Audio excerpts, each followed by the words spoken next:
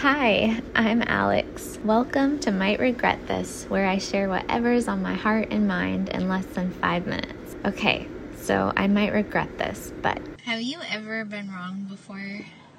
Because I have, many times. It changed my life and humbled me in a way that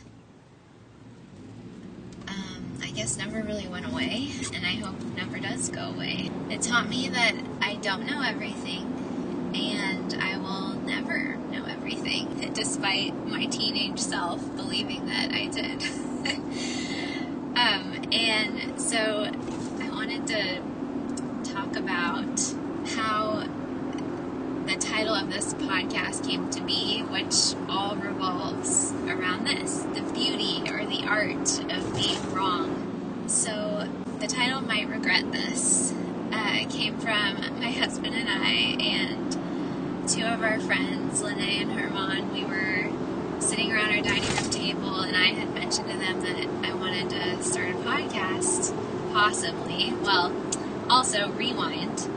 Not necessarily that I wanted to start a podcast, but that I felt the Lord calling me to do it. And He had been calling me to do this for a couple years. And actually, the first few episodes of this podcast were recorded like 2 years ago, 2 summers ago. So this is something He's had on my heart for a while. Anyways, we're sitting around the dining room table, and I think I said something like, yeah, I might regret this, or I might regret doing this, but da-da-da-da-da. And they were all like, oh my gosh, might regret this. That's like the best title I've ever heard.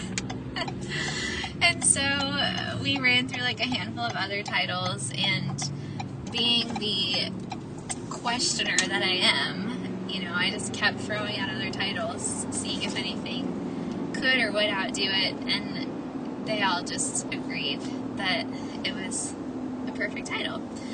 And I think that the heart behind it for me is that these are the questions I ask myself before starting this podcast and now. And every time I release a new episode is, will I regret the things I share here because of how many times I've been wrong in life? Or because I'm constantly evolving and changing or questioning my opinion or seeing things from a new perspective, or maybe even because I'm being too vulnerable or getting backlash for something I say. In the past, I've been known to get a new perspective or learn something new that can change my thoughts on something in like a day or a week or a year.